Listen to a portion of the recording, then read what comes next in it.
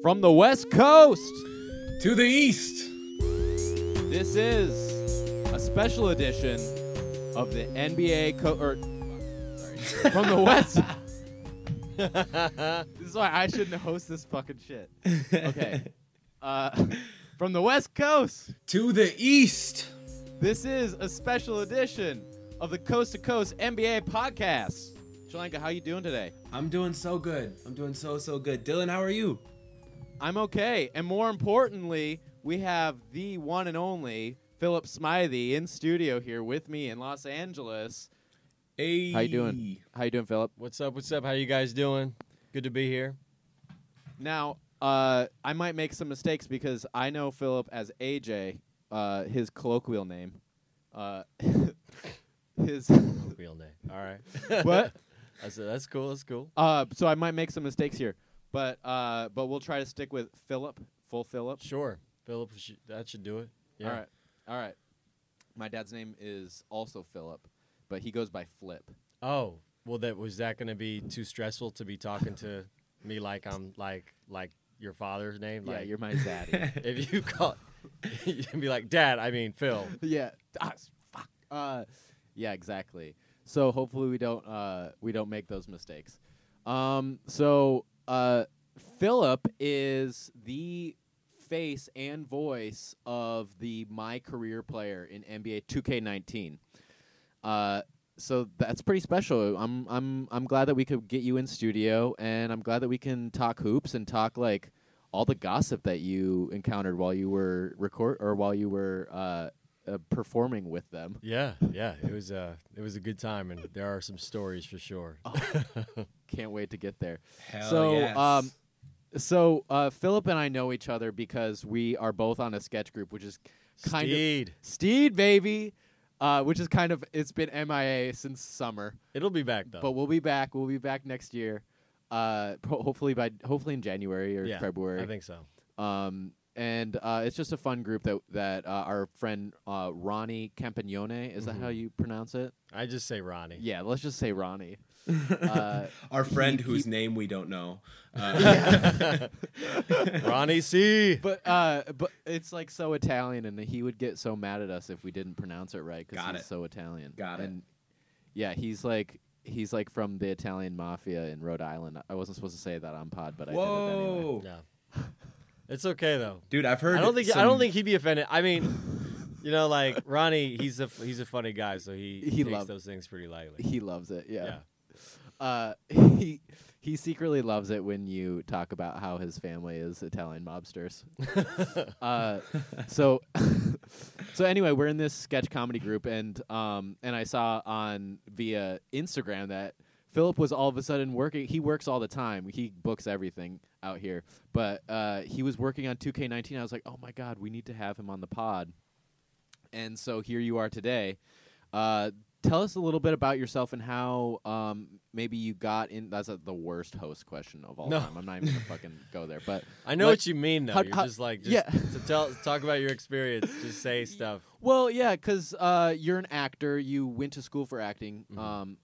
I kind of want to know more about what got you into performing, and maybe even your relationship with like playing basketball, if you have a relationship with that. Sure. Yeah.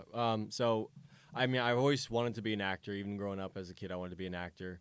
I just did a lot of theater growing up. I did every community theater program, et cetera, et cetera. And then I did go to school for it. I went to college at Atlanta at Morehouse, and then I went to grad school in Connecticut, got my MFA there. But coming out to LA, I've been here about 7 years now, and I started doing a lot of commercials. Getting a commercial agent, I find, is a lot easier than getting a theatrical agent. And so commercials are really just about bright personality and just showing that you like hanging out with people longer than 5 hours at a time. So I would just do that, and every time I went into an audition, I would just smile and be like happy, and then they're like, "Okay, cool, you can sell toothpaste or whatever." Yeah. P.S. I got my commercial agent kind of through you because I looked up Carly's agent, and it was Christine Turallo. Yeah, that's right. I got Carly signed to Christine. I think Christine probably owes me forever for introducing her to Carly, because Carly's like everything. Carly is her gem. Yeah. Carly is her secret weapon. Yeah. Carly is an amazing actress out here. She's also in Steed. Yeah. And through them, I was like, oh, they book everything. So I reached out to BBA and I was like, hey, I'm friends with these people. And then Christine was like, oh, I'll have you in, and I auditioned. Nice. And so now I'm with her. I'm with her. Hashtag I'm with her. That's great. That's awesome, brother. I did not know that. That's really cool. I'm gonna email Christine and tell her congrats for signing you. Yeah, thank you. Yeah. I'm excited. So I've only been out like a couple times. I've been signed with her for like 2 months. Yeah, But it's takes a interesting. I while. didn't actually get anything from them for months. I think like they just need time to remember that you're there, and then suddenly you get a call back or you get pinned or you get booked something, and they're like, oh, there you are, and then they start sending you everything. But then Right. even after that, like I feel like I'm always sending like reminders because you know. Really? I think they kind of focus on different things at a time, and then suddenly when you're like, hey, I'm here and I'm working and all this stuff, then they'll just be like, okay, yes, let's focus on you, and then Right. flood you with auditions. Yeah, And then it's that's very great. cyclical. Yeah, and she told me, she was like, you have to be patient because you need to get to know the casting directors, and Right. you need to like, you need to like get in good with them first. And so, I've gone out a couple times. I haven't like, I feel like the auditions have been so terrible because it's all like improv with like Yeah, and a lot of it is just very like, 0 lines. exactly. But you just throw in whatever comes to your mind. Yeah, and I am an improviser, so I know like how to improvise, but that is the single worst place to be told to improvise is in It an is. audition room Yeah. for a commercial. Yeah, it's terrible And- because it's like it's not it's improvising about, and it restricts you in every way that like Exactly. you should not be restricted as an improviser because Right. it's not like you can curse or change topic or go completely off the rails and just like Yeah. make it something totally fresh. You're still improvising about this refrigerator Yeah. or like that whatever I know, product. I know. So it's very strange. Yeah, and it's like improvise about this refrigerator, and you have to like also be from the place that you like this refrigerator, because like I don't know, it's not from a place of like be funny first, so it's a way different type No, of it's improvising. always this is serious, this is grounded, but Yeah. you're still improvising sort of way. Yeah, and so like if you, I don't know, so I've been terrible at that, but I'm learning how to get better and stuff, and hopefully. But anyway, so enough about me. I just wanted to share that that with you, and but AJ books tons of commercials out here. You've also done a lot of theatrical stuff, so then you got involved in theatrical Yeah, stuff. yeah. after. Actually, I started working, I guess, in 2014 pretty consistently. I started doing dramas, even though I love comedy so much. But dramas, you find that they need a lot of people. They go through a lot of people, like all your crime dramas, hospital dramas, whatever. And so I kind of found my way in through that venue. And it has been great just getting to know what the set is like by working with a lot of those people and getting a sense of like that style of storytelling. And a lot of the auditions that I book are through offices that see me again and again and again, just because it's like if once you show you can do something, they'll kind of try to keep fighting for you until they find something right, which is really nice. It's really the relationship you want. Right. You just want people to like you enough where they just keep trying to give you another shot. The way that you become an actor in this town is kind of by being pigeonholed. Like, because once you are known by that casting director for that specific thing, you will go out for everything that is similar to that. 100%, and it's not a bad deal. It's not bad. You kind of have to do it. Yeah, And yeah. anybody who like comes into their career, and the weird thing that like you find out when you get out here is like anybody who comes into their career has to get pigeonholed, or or you blew somebody or knew somebody. Yeah. Because And then once you become like a big deal, then you get to like expand and just do like the weird, crazy accent, weird limp. you get to be the NBA 2K guy. Well, that was somewhat in my wheelhouse. I mean, I played basketball like 1 year in high school. Okay. Um, You're a tall guy. You're like 6'3". What? Yeah, I'm like 6'3". It's funny because they actually measure you with tape in the audition just to be really? just to be sure. Because they're like, "Yo, what? How tall are you?" I'm like 6'3"ish, and my boys always joke no. like, "Man, you taller than that. You just look so tall." And I'm like, "No, I'm telling you, that's it." And then, so my nickname is like 6'3" my ass. So they actually measured me with tape, and they found out I'm like 6'2" and like 3/4. I'm not even 6'3". Oh wow! And they're like, "Oh, okay." That was without shoes. Yeah, without shoes. Okay. Yeah, because they just I guess they just needed a point of reference because it's really technical doing motion capture for a game. A lot of the elements are based on building an environment that works to scale because the animators are working with things on a scale level, right? Like the chair, if I'm sitting in a makeshift chair and the animators are going to be making this chair, then it has to be where they put it in that room. So everything is measured out very meticulously, and I guess height kind of plays into that because the character that I'm playing is adjustable. His height is adjustable. That's great. So they had to kind of find like a good, middle ground to know how tall I really was, so that when they're scaling it, everything still makes sense. So that when Philip becomes 7'6", because I would always make my players like 7'10". Yeah. This was back in 2002 because I haven't played 2K in a long time, but I always make my players like I think the highest one was 7'10". Yeah. And I just do it because like even though you couldn't make the player that good to begin with, if you just made him 7'10", they were going to get a lot of blocks and a lot of like good stats. You know what's interesting is I think, and I hope I don't get in trouble for saying this, but I think they only label the height on the game as being that tall. If you were to actually measure it out, it doesn't really get, I think, higher than like 6'11".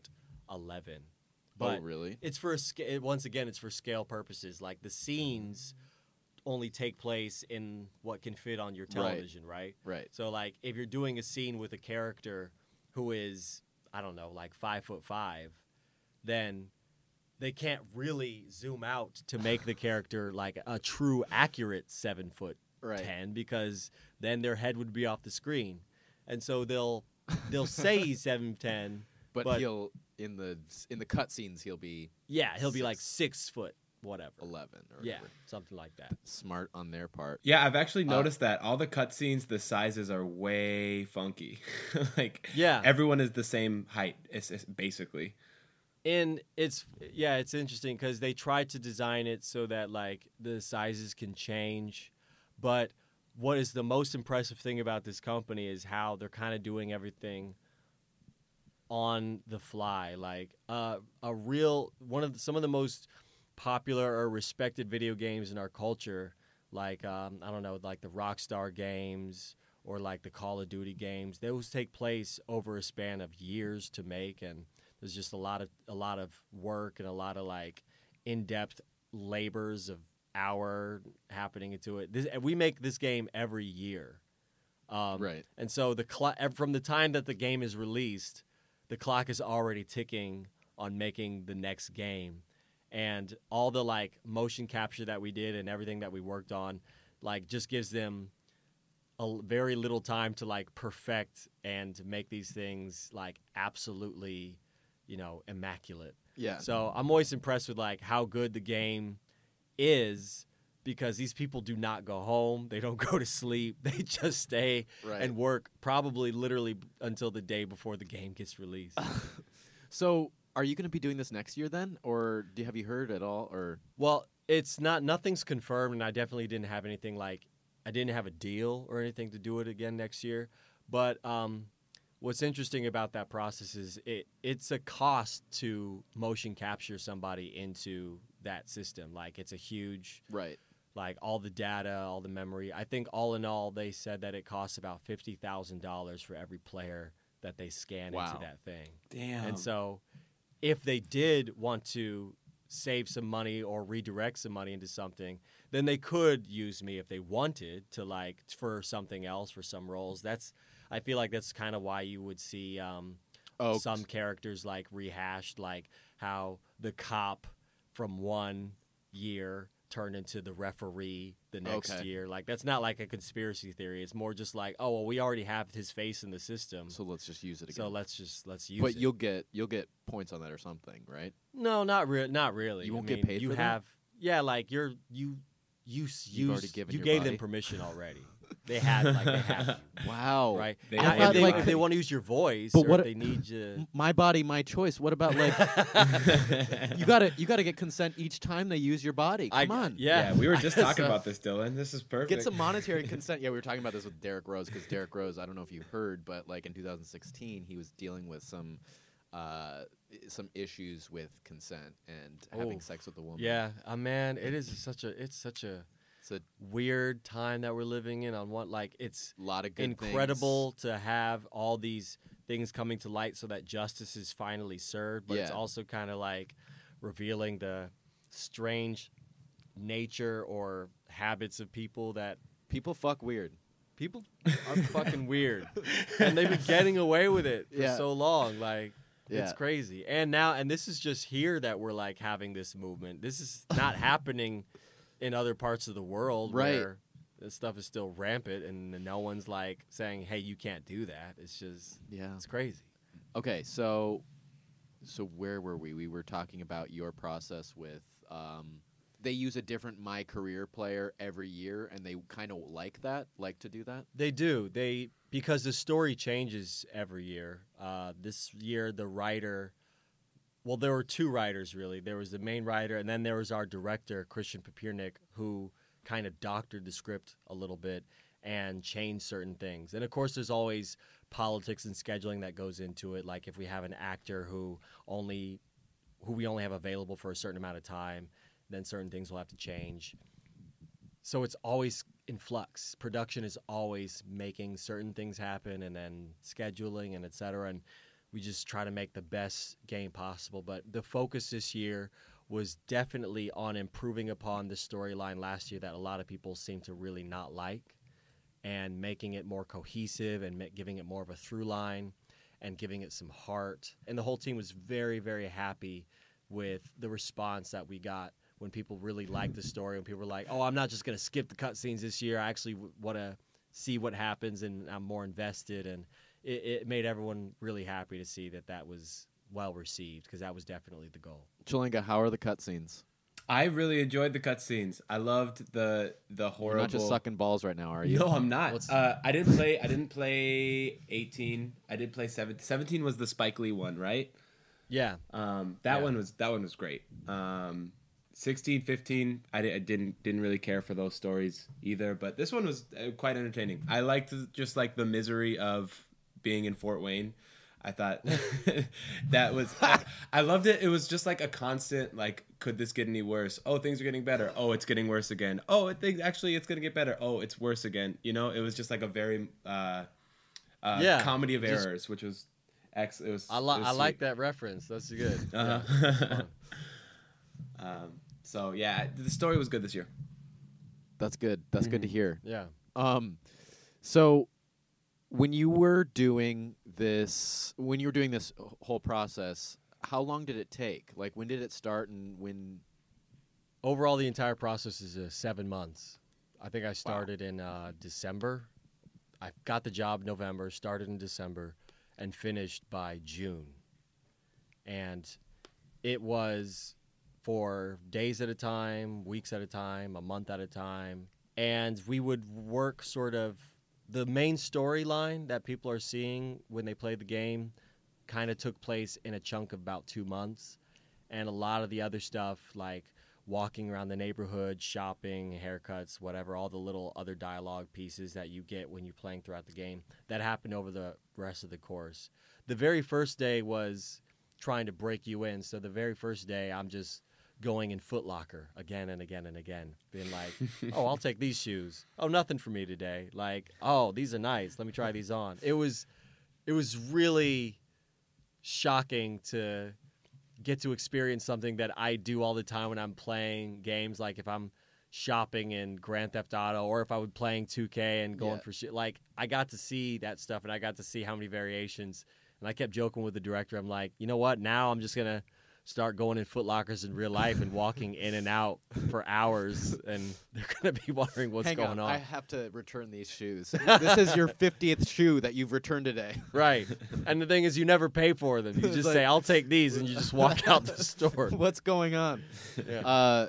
So this has to be your favorite gig you've done. I mean, this is so cool. Oh, absolutely. I mean, the people that I got to work with, like I worked with Anthony Mackie, Haley Joel Osment, Ricky Whittle, Ginger Gonzaga. Like, it was incredible. And then on top of that, NBA stars, Yeah. which are really fun to work with. Who My is your favorite's favorite? definitely Shaquille O'Neal by far. Yeah, he's Oh hell yeah! Shaquille O'Neal, we're big Shaq fans over here. he was born to do like improv or sketch comedy. He was born to do everything. He was born to do everything. The man had great ideas the whole time, and if anyone hasn't gotten there, I don't want to spoil it, but we have a lot of great interactions together where he keeps talking about barbecue chicken. And and he was just, he's such a magnanimous personality. So even, when we're just sitting there waiting to shoot, or when he's just like doing his thing or just talking to people, I'm the greatest basketball player. He's such a grand personality. And one story I like to tell is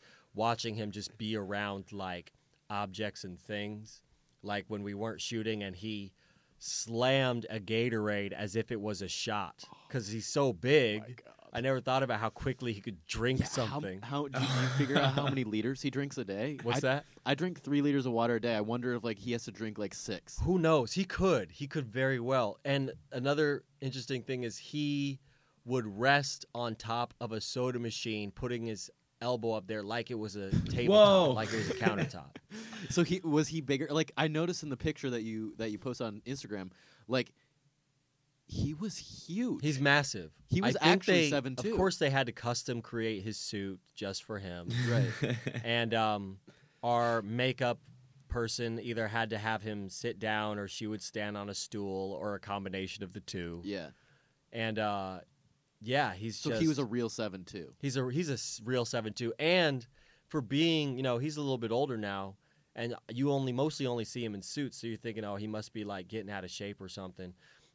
He's still solid muscle. Like his arm is, all the curves and lines are still there. God. His chest is just super pec. Just imagine how big he was. Like, cause he's what, 45? He's something like that. Yeah. So he is.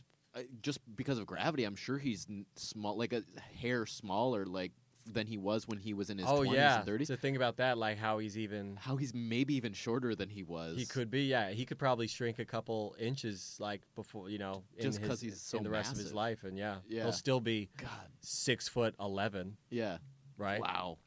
Yeah, that's amazing. I'm glad to hear he's staying in shape because everybody's worried about his health. Well, yeah. I mean, at his size, he should not be standing that long. Like it makes sense that he's a commentator, because watching him crouch behind the couch in one of our scenes was incredible. It was like watching a giraffe try to hide.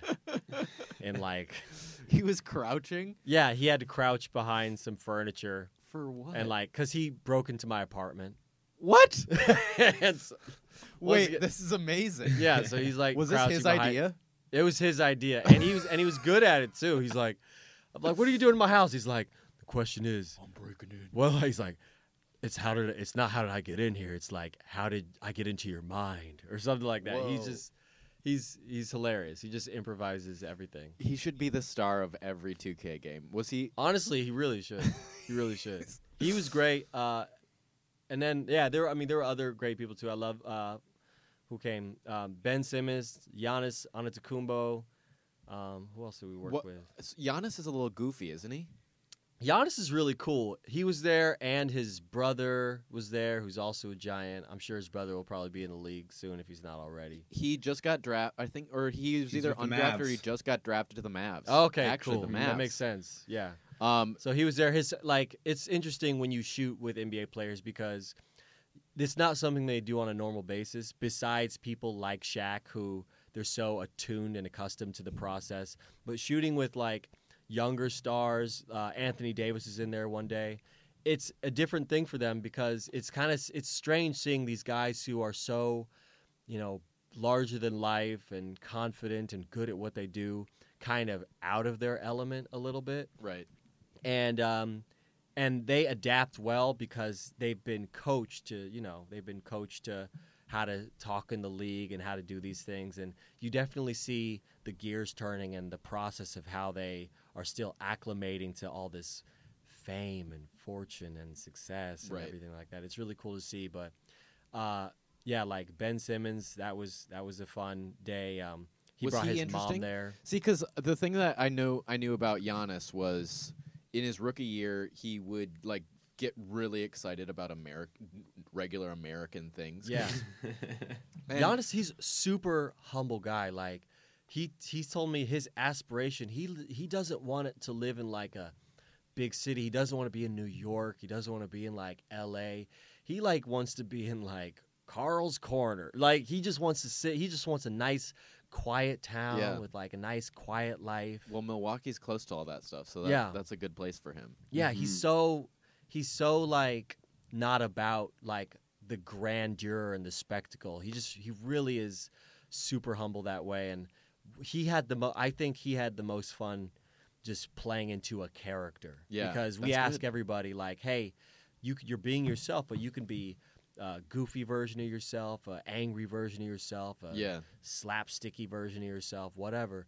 And he leaned into being kind of like a mean version of himself, and it was really funny, and he was really good at it. Like that's awesome. It was really cool to watch, like because you could tell he was excited. It was like watching a kid get excited to play. So Shaq was not very surprised. It was not very surprising to either Chalanga or myself that Shaq was the best. Yeah, I mean because he's the most seasoned. Shaq is an actor. He's been on set, and yeah, we've seen him everywhere. But who was the most surprising to you? In working with them, like how good they were at performing or like how much of a personality that they had? I'd say in performance, I'm going to give it to I got to give it to Anthony Davis. Really? I think Anthony Davis was the most surprising in terms of like his performance and stuff. One, how authentic. Anthony's he's super authentic. He's a super humble guy.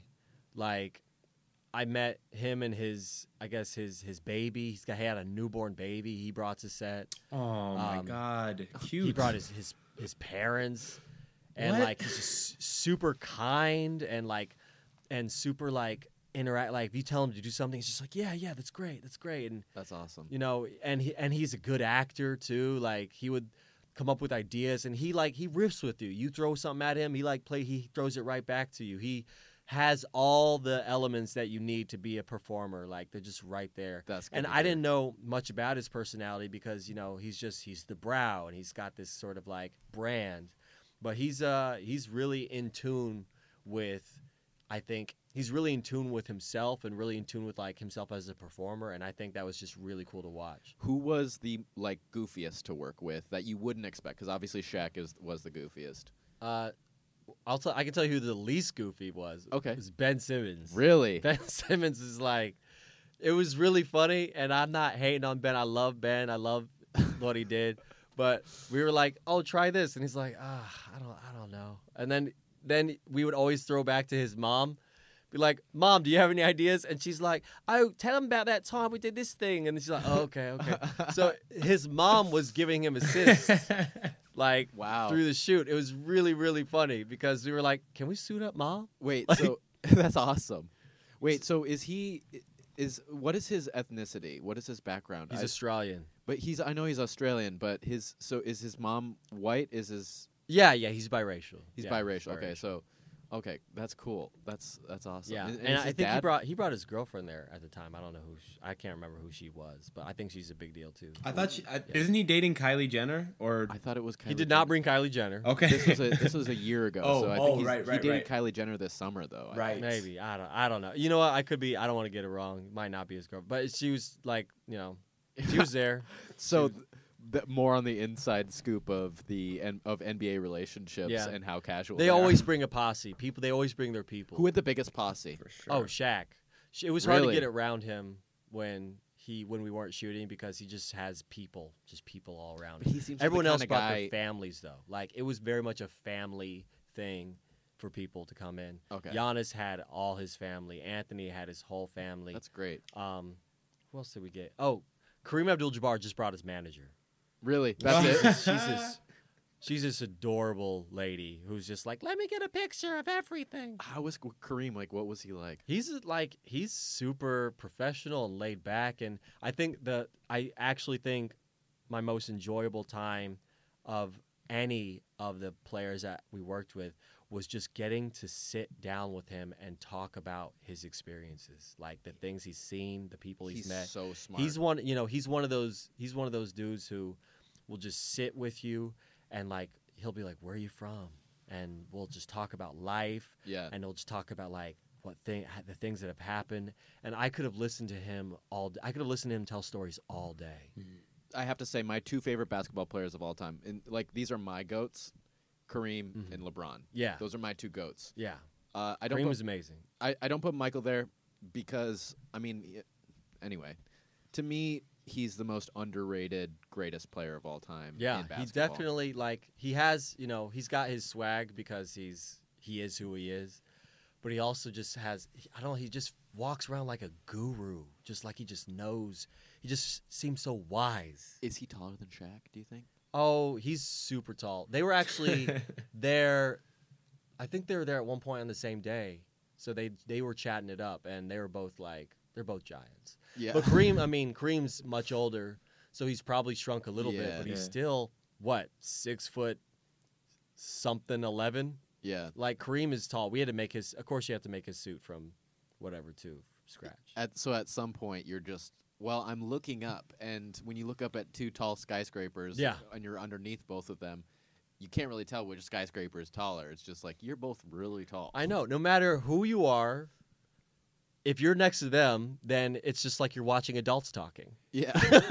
That's great. Yeah, and all the people that you've named so far are very tall. Ben Simmons, Giannis, Anthony Davis, like those are like you didn't work. Did you work with anyone you were taller than? I was taller. Oh, players? Yeah. No. I think the shortest people that I didn't even work with them, but I did do my capture day with them, with Lonzo, Brandon, and their coach Luke. Oh, Luke Walton. Okay. Yeah, I did my capture day with them, and I also saw I also saw Luke at the combine when I went to Chicago. Oh, nice. So I got to talk to him again there. So, were you taller than any of those guys? None of them. No. Yeah. But they were closer. Yeah. They were so closer. Lonzo's like 6'6", and I don't know. I'm obsessed with heights. By the way. So. They're like they're at the heights where it's not like ridiculous. Like how looking at them, and I'm like, like they can control a room shoes. without lording over it. Yeah, they don't. It's not like, my God, when you look at them. It's fee fi fo fum. It's not that. Yeah. It's strangely enough, I am told by the production group that I'm taller than Steph Curry, but his stats say 6'3", but they keep saying that I'm actually taller than he is. I would believe that because I think his 6'3" is in shoes. Yeah. I think that a lot of the 6'3s that you see, probably Derrick Rose is 6'3" in shoes. So you're probably taller than most of those guys. They probably exaggerate anywhere to or like inch and a half. 1.75 or something like that, and then you put on some shoes. Yeah. Oh, yeah, for like sure. They probably exaggerate at least an inch, maybe an inch and a half. Because that surprised me. I always think like, I kind of compare myself. I'm like, oh, okay. If this is about my frame, then who would be my frame on the court? Did you have to play basketball with any of these guys, or did you get to? I didn't get to play basketball with them because our scenes were not playing basketball. But I do have scenes where I'm handling a basketball where and the thing is, you're wearing a helmet camera that's basically a bike helmet with like a very, intruding bar right in front of your eye line that has a camera pointing back at you. Mm-hmm. So that totally messes with your shot. Like you can't really shoot with that thing. Right. And they have to capture all my like facial expression. And so if I am ever with a basketball, then I'm trying to be very careful with it because if I move too like fast or something like that, it'll shake the camera. And then my alignment will be off. It's like you have to have a Michael Kidd-Gilchrist shot. You have to shoot from the side of your body. Yeah. Giannis actually wanted to keep his helmet cam because he said it was helping him line up his shot. He's like, oh, I like this. This is good. This helps me with this thing. Interesting. I guess he's always trying to improve his game. Every moment he's like, oh, how can I get better this way, this way, this way? He has shown that in the way that he's improved. I mean, right now I think he's a top 3 MVP choice right now, and this could be the year that he finally nabs MVP. We're pro Giannis people here at this pod. Yeah. Shalinga, do you have any more questions? I guess like my question was specifically for this. We didn't really talk about what this audition process in particular was like. Strangely enough, this was a very normal audition process. A lot of people, I've heard that when you audition for video games or motion capture things, that they want to see like almost your level of, I don't know, like miming skills. I didn't do any of that. It was very much just a performance-based, like, so you're here's saying the that scene. my miming classes that I took I think nothing? I think if you were going out for like Call of Duty or something like that, I think that would absolutely be necessary. Right. And I'm not kidding, because That's my wheelhouse. Call of I've heard Duty. people talk about how like, oh, you know, I want to see you pull the gun out of the holster and pull your binoculars out of the container and load it and check your area and all this stuff. But Kinky, I can do it. everything that I was asked to do, I just had 2 normal scenes that were not from the script, and they're dummy sides basically, and I just had to, you know, act them out. And the scenarios were, I guess, maybe emotionally similar, but not like nothing circumstantially similar. So you could tell they were just looking for something in a character that had these kind of thoughts and feelings, but not like the situation at all. Cool. And it was like 4 or 5 different auditions. So like the initial audition and God, 4 like callbacks. Yeah, like 3 or 4 callbacks. Oh my god, that's so long. worst. That's so long. When did you figure out that, like, or when did you think that you had it? Like, was it just not until they were, or did you have a good idea about the last callback that it's gonna be me? I had a good feeling. I had a good feeling after the second audition. I was like, "Yo, this is actually going pretty well." I built a character for this audition. Like, I did not want to just come up there as myself, because I'm like, well, if I'm just going from my experience, then, you know, he might not fit the bill of what I think this character is really like. And so, knowing that it was for a basketball game and knowing that he's probably going to be going on a journey, I kind of built a character kind of from the ground up in my process, and showed that to them. And when they responded well to it, I just wanted to learn. I just tried to figure out more and more things that I could put into the performance, and that was something that I felt really good about after the second audition. And I think I almost got a hint after like my 4th or whatever callback, like what was going to happen. Right. They didn't say, of course they didn't say anything in the room, but I could just tell the gears were turning. And But you like jumped when you got out of that one. You were jumping up and down a little bit. you know what's funny is I left my keys in the room on accident, so I had to knock on the door again. Oh no. And then they're like, we were just talking about you. And I was like, God. okay, let me just take my keys and not spoil the moment. Yeah, it's always a good feeling, when you've done your job in the audition room. Like, that's kind of the only thing I'm going for. Like, if I don't book the job, then it is all good if I knew that I made a good impression. Yeah. Because you always get another opportunity. But I do remember the first thing I said when I found out that I booked a job was, I can't wait for my fiance's brother to play it, because I'm still trying to impress him. And this would be like the way to like get in good with the upcoming family. When are you getting married? Next September. Everybody in Steed or Secondhand Smog, which is what it was before. They've gotten married in the last 2 years. That's true. Every single I'm like the last one. Yeah, well, Ronnie's the last one. Oh yeah, that's right. Ronnie, of course. and Taya. I don't know Taya. Yeah, she's definitely next. Okay. Well,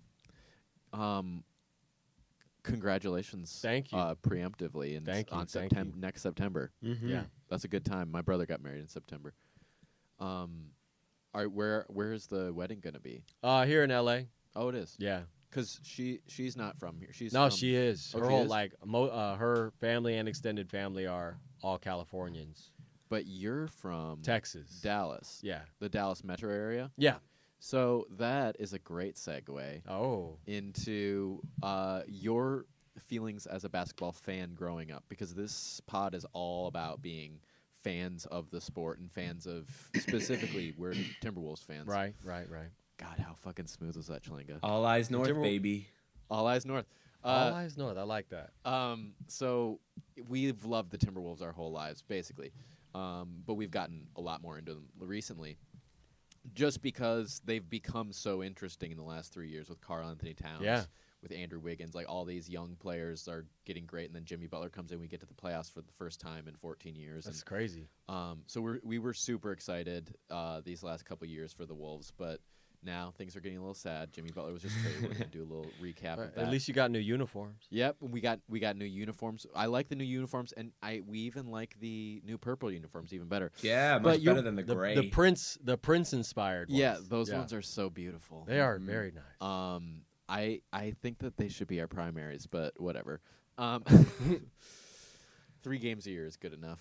So your relationship with the Mavericks, like, so you grew up, were you a Mavericks fan from when you were a kid? I mean, I was kind of a Mavericks fan. Like, I always loved playing basketball. Like, I was playing it pretty much every day during the summer when I wasn't, in school or whatever. And I would always go to my YMCA and I would play with my best friend Evan, who was actually really, really good.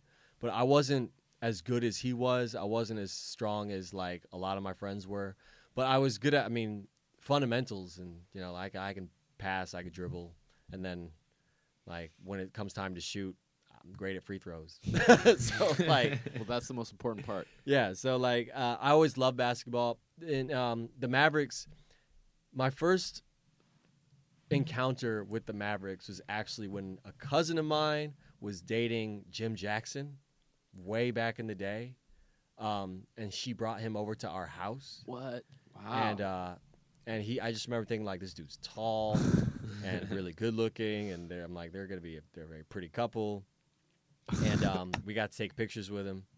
And then after that, not long after that, was when I remember the Nash, Dirk, and Finley days. And that was sort of like when should have never gotten rid of Steve. That was when that's when I guess the fandom kind of started, is when we had those guys working together. And I guess the days of the new Mark Cuban era of the Mavericks, when things kind of turned around and he was trying to revamp the whole team. And so he got rid of Steve Nash like right before Steve was going to become a Hall of Fame level player, like Mike D'Antoni in Phoenix. What did you feel about that trade? Were you because you were a fan at that point? Were you like heartbroken about that? Well, yeah. I mean, he was my favorite player on the team. Like, he's the most exciting to watch. He would do crazy over Dirk. Yes. Now Dirk's probably your favorite. Well, yeah. Well, yes, Dirk is Hall of Fame. He's incredible. Like, I can watch Dirk shoot a 3, and be very happy. But Nash was just like Nash to me was the version of excitement to watch that I guess people feel like Steph Curry is now. Right. In terms of he literally was. In terms of how creative he was, how he can just weave through things, his athleticism, and just kind of bobbing and weaving and like not looking, doing these crazy passes and stuff. Watching him pass was really, really fun. He was an amazing orchestrator, and without Steve Nash, there would be no Steph Curry. Right. So like he was that level of excitement back then. And then I also was a fan. I think it was Van Exel who was playing a little later or so, and he was cool to watch too. Like I guess that it was never perfect. It was never like everything is absolutely in place and right. And it was like, okay, well, we have this great future with Steve Nash, but then let's get rid of it. But then there was this push in 2011 where they were like, all right, let's get Jason Kidd, let's get Tyson Chandler, right? Right, yeah. And so they made that one final push, and they just happened to catch the heat before they got their chemistry together. Right, exactly. And and that's what Dirk was playing with the broken finger. Yeah. And I think I wasn't by that point, unfortunately, I wasn't even living in Dallas by that point. Right, you were out here already. Yeah, well, I was either in college or out west or out east. Okay. But my sister was there, and by then she was a huge basketball fan. Okay. And she was actually like, I think, at the party or at the game and the after party that Dirk went to, Really? like for that game. Cool. So That's she has like very fond memories of that time. But yeah, like I was definitely hype when we beat LeBron. I did not think it was going to happen again. Even Right. when it happened, I was like, I like, that was good. That was good. We got one. Yeah, I think it was like that was the whole feeling around. I mean, even Mark Cuban was just like, we got out of that one alive. I can't believe it. Yeah. Right. They weren't ever going to be even close to what they were later. Right. When you moved to for school to Atlanta and to Connecticut, you kind of fell out of NBA fandom a little bit. Yeah, well, because you're busy, right? Like you're just working all the time, so you don't know what's going on. I don't think I even had a TV for 4 years while I was in college. I know.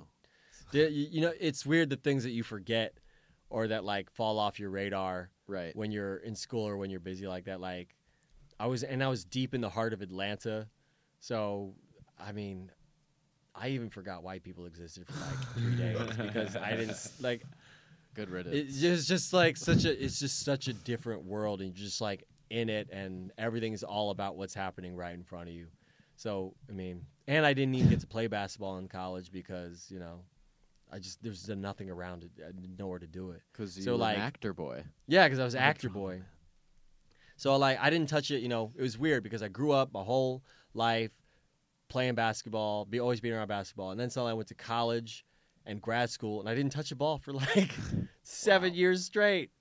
Did you get back into it after school at all? Oh yeah, like as soon as I moved, it was funny because I remember the very first day I moved to Los Angeles, I got a membership at 24 Hour Fitness, and 10 seconds after like that membership was like signed, I went straight into the gym and started shooting around again, like because gotta get good at my free throws. Yeah, it was like coming home. I was like, I'm back. Like, and it became my routine. My routine every single day was to get up, be at the gym at 8, work out for like an hour, shoot around for like half an hour, and then go about your day, whatever your day was. I'm such a bad basketball player. I'm like just an effort guy.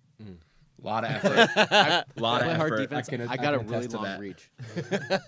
I'm picturing you, because you have really long hair, I'm picturing you with like a Jackie Moon like headband. That's right. That was like me. some short shorts, just sweating a pool. And like just all the effort in your face, like let's go. The let's effort, do, yeah. So and it's been like 6 minutes into the game. Yeah, and I get way too serious about like intramural basketball. Oh wow! And I'd be like on the court, like screaming at people, and every time they give me the ball, I just spot up, shoot it, and I miss it every time. Like air balls, everything. That was me So in high bad. school. I got way too nervous, way too quickly. I was, so embarrassing. I remember I tried to shoot this 3, but this is like JV, by the way. Yeah. Tried to shoot this 3, and it just like totally just went under the whole basket, and I was like, oh god, It's the worst. it's the. I had no You concept. never forget that stuff. Well, and I had no concept of like how intelligent you needed to. I needed to play basketball in order to be good at it, because I would have had to be the guy who just gets to the rim every time if I was going to ever play basketball well. And I had no concept of that. I was like, oh, I can shoot a mid-range jumper. That's okay. Like I had no concept of like either you shoot a 3 or you go to the hoop, because you can't shoot.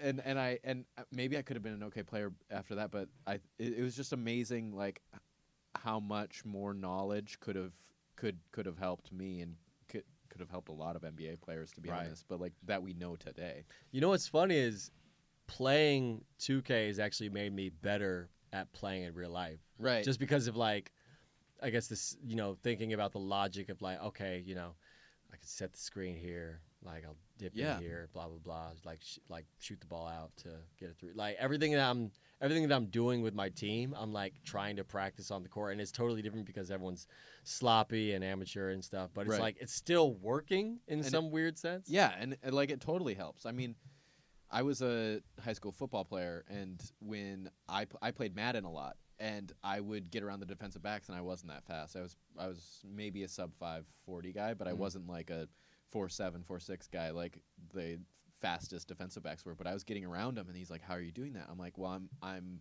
showing him a different route than I'm running, and that's how you get around him." But it's like those video games. The point actually being, teach you the psychology of like working those things out. Yeah, they teach you how to play sports in a weird way. And I think that's really cool. Okay, so then did you get back? Then you got back into basketball, but now you're not so much of a Mavericks fan. No, I mean, it's interesting. Basketball specifically as a sport is really one where you can be a fan of the players in terms of like where your loyalty really lies, because the players have such distinct personalities, distinct abilities. It's like watching. It's like superheroes, right? If Superman left the Justice League and joined the other Justice League, you'd still be like, well, he's still Superman, so like you're still all about like what he can do. That's the and greatest. Watching them work together, watching certain teams work together is really exciting because of the specific players on that team. It is. I think that's the greatest development in NBA basketball and fandom. Just in the last 20 years, it's been so great to see that this player empowerment and these players being able to have a voice, and like you see like LeBron being way bigger than his team, and now he's like the singular figure in basketball. And that's what's cool about it's what people love about basketball is basketball has so much like, and maybe I'm wrong because I don't follow other sports as much, but I feel like if you're playing baseball or football or soccer or something like that, maybe not soccer because I've seen soccer played a bunch of different ways, right? But like in a lot of sports, like the players can't showcase different like personality things that highlight like their super strengths. Well, and with in hockey, the same way.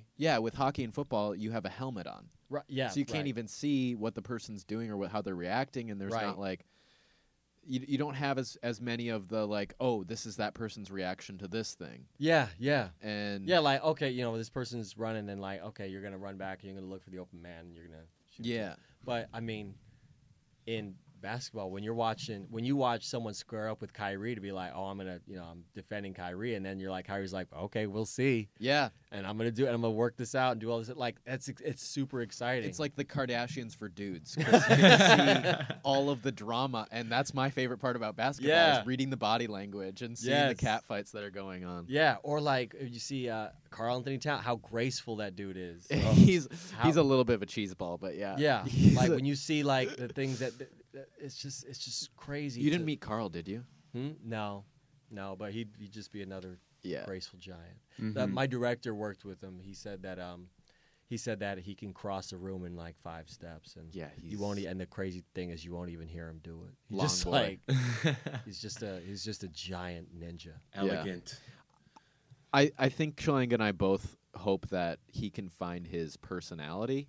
He's really good and smart and savvy with the media and always says the right thing. Yeah. But we want to see him have a little bit more of that bite. Bit. And I think that's why Jimmy Butler and he didn't get along, is because he was just like such a media darling, and he's like, everything that I do needs to be filtered through like not someone who isn't my personality. I think it sounds like he's trying to think long term, like he's thinking, because who's going to have the post NBA career like first? Someone who's volatile, who is difficult to work with, or someone like him who everyone's like, everyone can be like, oh, he's not only is he a great ball player, but he's also like a nice guy and stuff. And it is the playing it safe route a little bit. Yeah. Well, but then you have like players like Charles Barkley, and like no one got along with Chuck, and then now Chuck just gets in arguments inside the NBA every day. That's gotta be you. That's gotta be like It's gotta be your personality. Like I think,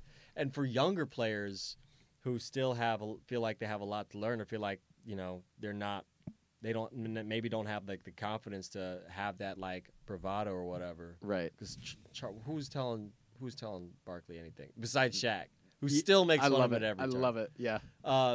You gotta have that that confidence to just be like, all right, whatever, it's my way.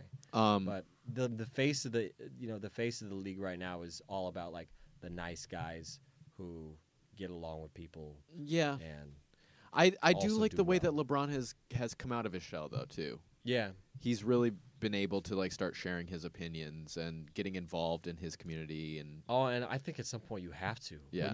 When your radius of influence is as grand as his is, at some point you can't be quiet anymore about stuff. People are Right. going to expect thoughts and opinions. So who are your favorite teams, maybe as a result of your favorite players, but right now? I mean, I love the Timberwolves. I mean, I love the Bucks. Yeah. you Love to know, hear that. Like, yeah, I love those teams. I'm excited. Like, being from Atlanta, I really want to see what Atlanta's gonna do, what the Hawks can do. Really? Um, Well, yeah, Trae Young's looking pretty good. yeah, he's looking So good. far. I mean, he's gonna be fun to watch. He's gonna be another Steve Nash maybe someday. Maybe, yeah, he's got that similar playing type. Yeah, is Schroeder still on the team? No, he's on Where'd he OKC and he's been killing it with Westbrook out. Oh, okay, cool, Mhm. cool. Yeah, like, I mean, probably if I still have like a favorite team, and this is just because they're entertaining for reasons all basketball, their talent, but also like the kind of the drama Yeah. is the Rockets. Oh my God. They're just never they're never boring. That's literally the worst team you could pick. I feel like I the know. Mavericks and yeah. What would your friends from Dallas say if you said that I like the Rockets? I don't know. They'd probably be like, "What the hell?" That's bad. Yeah, you're about to get in a fight after this pod comes out. I know. Someone's Right? gonna be real mad at you. Yeah, Oh, it's gonna be bad. It's gonna be bad. but I hear what you're saying because right now it's hard to be a Timberwolves fan. We're 4-9 now. Oh my And- God. And we have no superstar. We lost Jimmy Butler, Yeah, and and- Karl Anthony Towns might not be able to be the best player on a playoff See, team. that's just the thing. It's like, you almost got to ignore how the team's doing. Like, if you like the team, I feel like saying you like the team is more like saying you like what that coach stands for, Right. because that's how they play basketball. Like, that's the only thing that will stay consistent Yeah. with the team is like how that, like, if you like the Spurs, right, and you love Popovich's like basketball purity this way thing, then you love that team, even though people that like will Yeah. transition in and out of it. I love the Spurs, but when Kawhi went to what is he at in Toronto right Yeah. now? I'm like, I like him there too, and they're killing it right now. Yeah. Like, I'll follow that. And Kawhi's not even 100% yet, you can tell, but he's No, but everyone's still putting up stats. What are people saying that he's gonna? The Lakers want him now, right? Well, yeah, so he's going to be a free agent at the end of the year, But then and he's we not don't gonna know go. where he's going to go. He's not going to go to the Lakers. I don't think that he should leave Toronto, and he might not. It's the same thing happened with Paul George. He What wanted is- to go to the Lakers, and then Is it that he just doesn't? He's not sure about the city. well, he wanted to go because he's from LA, Yeah. Kawhi, and I think maybe Paul George too, but Kawhi's from LA, and everybody's freaking out about like, oh, he wants to come home, but like, I don't know. Toronto has a chance this year, Yeah. at least to go to the finals and maybe to take a couple I games bet away you. from the I Warriors. bet you if that happens, if they make it, he'll be happy and he'll try to stay. The good thing about, I think he might stay if they go to the finals. I would, if I were him. I don't think he should come to LA anyway, just because. Why would he want to work under LeBron like that? Yeah, Right. and well, he's not as much of a personality as other players. Like he does like to be like the under the radar guy. I'm a fun guy.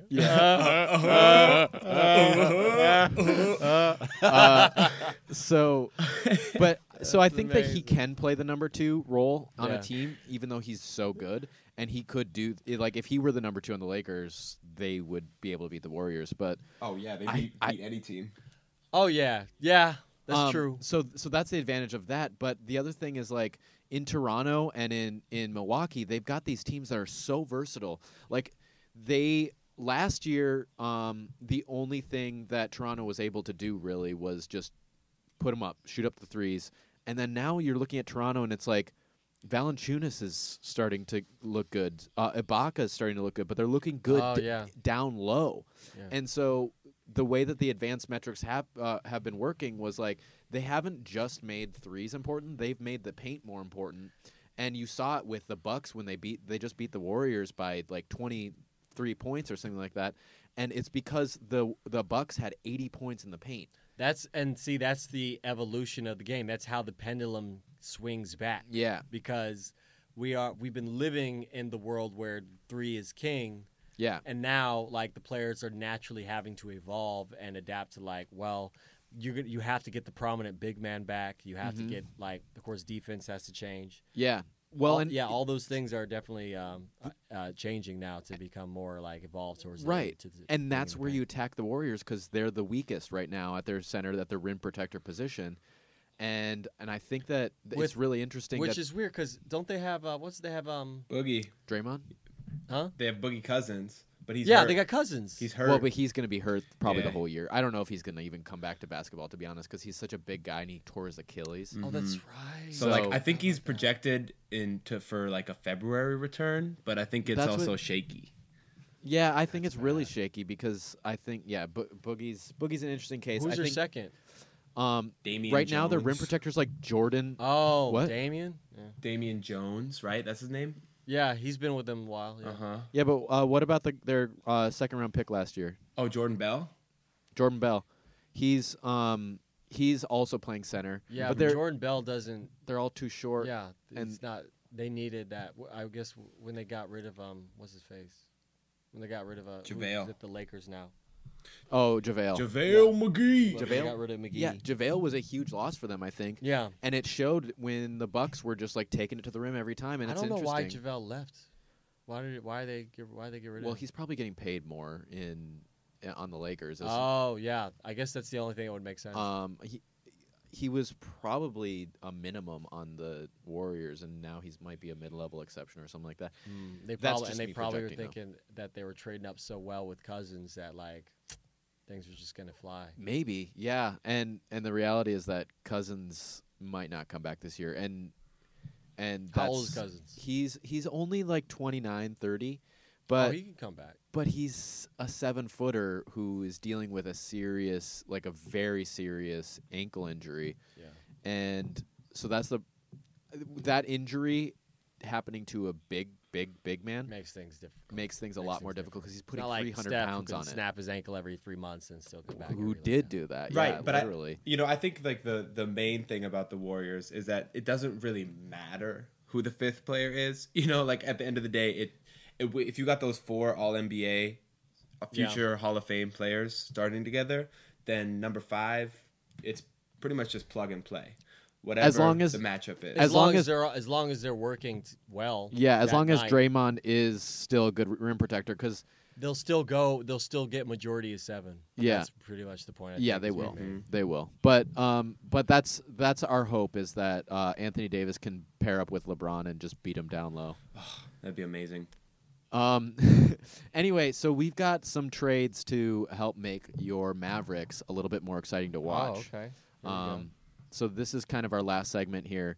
Chilanga, do you want to share the trade that you have developed for the Mavericks, and share also the Jimmy Butler one? I want both of them. Okay, so let me start with the Jimmy Butler one. I was scheming on it up until about an hour and a half ago when Jimmy got traded to the Sixers.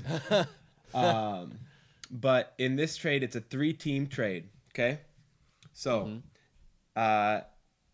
Dallas Mavericks get Jimmy Butler and DJ Augustine from the Orlando Magic. The Minnesota Timberwolves get Harrison Barnes and Dennis Smith Jr. And Orlando gets Jeff Teague.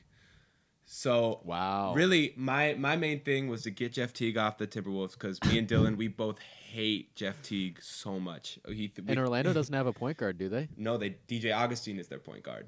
So Yeah, that's bad. Orlando upgrades, Dallas upgrades with Jimmy Butler over Harrison Barnes, and we get a young possible future star and a solid That's a small forward. Chilanga, that's a better trade than the one that happened in real life. I know. That sounds pretty good, actually. I know. I was really happy about it. And then if Orlando's not happy getting 30-year-old Jeff Teague, Dallas can throw in like a 2021 protected first round pick or something just to sweeten the deal a little bit, That would get the job done. I don't think anybody says no to that. Right? I thought I was so pissed. I mean, I was happy when the trade came through, but I was like, We damn gotta it. call the front office for this one. Yeah. We need to redo. We need to trade back. I think the Philly trade isn't going through until Monday. That's when the official trade call is happening. Well, let's so go. we've got Let's time. go trade backsies. I'm gonna make some calls right now. I'm gonna send emails to Glenn Taylor like I have been, even though he has not responded.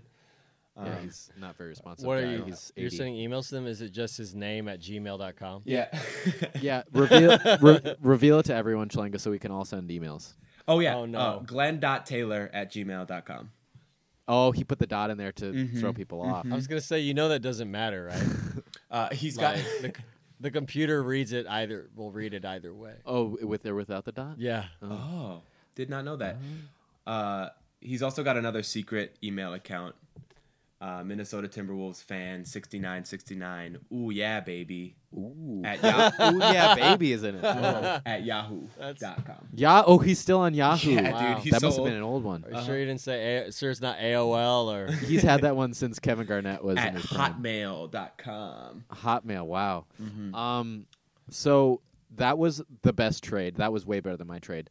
But my trade can actually happen. So what is your trade that can actually happen? My trade that can actually happen. So next, I didn't know what to do, so I went to a team that was really struggling.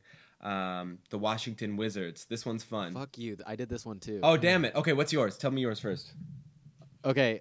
Mine was just straight up Brad Beal for Harrison Barnes, and then there would have to be a pick involved too. But Brad Beal for Harrison Barnes. That's a bad trade for the Wizards. not if you're getting a pick. Yeah, what pick are you gonna get? A 2021? That's the next pick they can trade. No. Well, yeah, that's true. Yeah, that's a problem. But like, look at how bad the Mavs have been for the last 5 years. Like they're not ready to win a championship yet. So True. How do you feel about that? How do you feel about Brad Beal? Philip? I'm kind of indifferent towards the trade. I think I like the first trade better. I thought I that know. one was I know. solid. Okay, check All right, check Chalenga. this one out. Actually- My Wizards trade is different. Oh, sorry. What were you saying, Philip? Oh, never mind. I want to stay on topic, but I was trying to talk about this before. I was wondering who the most traded player in league history was, and I actually looked it up. There's a top 5 list. Some people have been traded 8 times. whoa, I can't imagine that. Robert. Chris Gatling. Mm-hmm. Chris Gatling was traded 8 times. Billy Owens was traded 8 times. Don McLean, Joe Smith, and Otis Thorpe all traded 7 or 8 times in the league. Damn. That's insane. I was That's like, that's going to be on some Dwight Howard stuff right there. seriously. Dwight's gonna play for 8 teams before he's done. Okay. okay. I also want to bring up. I looked up Jim Jackson when you mentioned him, and he actually holds a record. He's tied for having been on the most NBA rosters in his career. Really? Yeah, Wow. At How many rosters? 12. Whoa. Amazing. So how are you going to get Dwight Howard over to the Mavericks? That was not my trade. I'm sorry. I don't think that they would be willing to swap Dwight Howard for DeAndre Jordan. Wait, but yeah, no, I don't mean swap them. Have a front court of DeAndre Jordan and Dwight Howard. Twin Towers. I love that. That's got me going. That brings me back to the Houston Rockets. Right. Dwight's been working on his 3-point shot, too. Maybe he could stretch the floor a little bit. No, but my trade was centered around John Wall. So it was John Wall and Otto Porter to the Mavericks No way. How are you going to do that's so much money? in exchange for Harrison Barnes, Wes Matthews, and Dennis Smith Jr. So Washington loses. They're not. John, you can't. No one's going to give up John Wall. You don't. Well, he's making $40 million, so they can't keep him, Otto Porter, and Brad Beal on the same team next year because John Wall is going to be making like twice as much money next year. Gotcha. So, this is an amazing trade. Also, I think this is really good. Would Dallas have to give up more than that because that's Washington's 2 best players too? I was going to say another thing is when you trade players 2 of that the 3. good, the ticket prices go down because Right. of the caliber or whatever of the team. So like wouldn't that be something they'd also have to factor in or consider? Well, they might just want to tank because they're 2-9 right now, or what are they? Oh, They're 2-9, They're I like- think. they're 2-9 2-9 right so now. just so that they have the top pick next year. Yeah, because they're like, well, if we're gonna be 2-9 with this team, why not just be Yeah. bad without these players, and then we at least have some cap flexibility. Right. I think that it's a smart move to get at least John Wall off of this team because he's been out of it. He's been like not paying attention when he doesn't have the ball, basically, which he's never been that great off ball. But he's just completely disengaged. Even when he's on ball, he's been disengaged. I think he had like 6 points the other night. Jesus. Yeah, he's just he's been succubus to the Washington Wizards, and it's sad. Yeah, and I So I could talk more about your trade. I think Brad Beal's the better Wizard. So if you're the Wizards, that's who you want to try to stick with. Wesley Build around Matthews Brad. is $18 million expiring, so that frees up not only John Wall's money next year, but then that extra $18 million. So they Free will agent. be a player in the big 2019 season. Which there's a bunch of players because everybody signed 1 year this year, expecting a slight cap increase this offseason, and there just was not a lot of money because of the 2016 season, but all that money's coming off the books this offseason, so you definitely That's want to be a smart. player in the free agency this year. Plus, you get Why Dennis not? Smith Jr., who is like John Wall 2.0. I mean, their game is super similar. But hopefully athletic. their personalities, Fast. his personality Will work out. works with Brad Beal a little bit better. And maybe John Wall just needs a new start, new city, new fans. Anus I tart. can see that. Mm-hmm. I see that now. Yeah, I agree with all of that. How would Otto Porter and John Wall pair with Luka? Because that's what they really need to worry about. Well, I think Luka is the type of player that can kind of play with anybody. I mean, he can. Yeah, because he's still so young now, right? Yeah, He's young. and 19. He's literally the most versatile player Yeah. to ever come in the So- NBA. He's still malleable. Yeah. Right. Just let him. I'm just Adapt. worried. I'm worried that John Wall's going to ruin Luka in that trade if I were the Mavs. But It's a little know, scary, like- but Rick likes to run the two ball handler thing. So if you got Luka and John Wall out there as your two ball handlers, and they can find a way to work together. If John Wall can work together with anybody, that's the big question. yeah, that is the big question. Well, thank you for those trades. I think Philip, what's your which What do I have to pick which one? yeah, well, you're not gonna pick mine because mine fucking sucks. Hey, I'm sorry, I wasn't doing the trade machine very much this Yeah. morning. Okay. If I had to pick like the best trade options, I actually was just convinced with this last trade, so I think I would choose this one. Oh hell yeah! Yeah. Hell all right. yeah. And with that, Philip, do you want to plug yourself on Instagram and stuff? I'm Philip Smithey on Instagram. Philip with one L. That should do it. Oh, it's Smithey, not Smythe. Oh, yes. I was gonna say something, but I'm was such like, a it's fucking fine. idiot. I was like, well, because then we talked about not saying Campignon, Yeah, and I was it's like, I can't pronounce anyone's last names in our. I was like, like he would be bothered because I'm not bothered. yeah. So there we go. Yeah, Philip Smithy on Instagram. I don't know. Yeah, that's probably it. I'm not like super active on everything, but What are I'm active enough. Do you have any projects that you're excited about coming up? I just shot an NCIS LA Nice. episode, which is coming up soon. Got to work with LL Cool J. He's dope. And I don't know, kind of just a bunch of random stuff. Like I'll be doing a table read coming up of Angels in America. Oh, I think bringing that back too. bringing that back. Wow. I'm very excited about that. That's happening in December. And then what else? And I just shot 2 short films that will be coming out soon too. I wish I had more information about that, but I don't. That's okay. It's okay. People Well- just follow you on Instagram and get all the deets. Yeah, And yeah. then you'll Follow on find out. Instagram and you'll see everything. That's great. Well, thank you for being on our pod. This is one of my favorite pods that we've done. Yeah. And we have done 10. This Oh, is cool. Well, prob- thank you guys. This is a lot of fun. Yeah. Appreciate it. Yeah, thank you for coming around. Uh-huh. Maybe we'll have you back sometime and we can talk about NBA. Oh, let's do it. All right. Great. Chillinga, do you want to take us out? Yeah. This was a good one. Thank you so much for talking. Peace.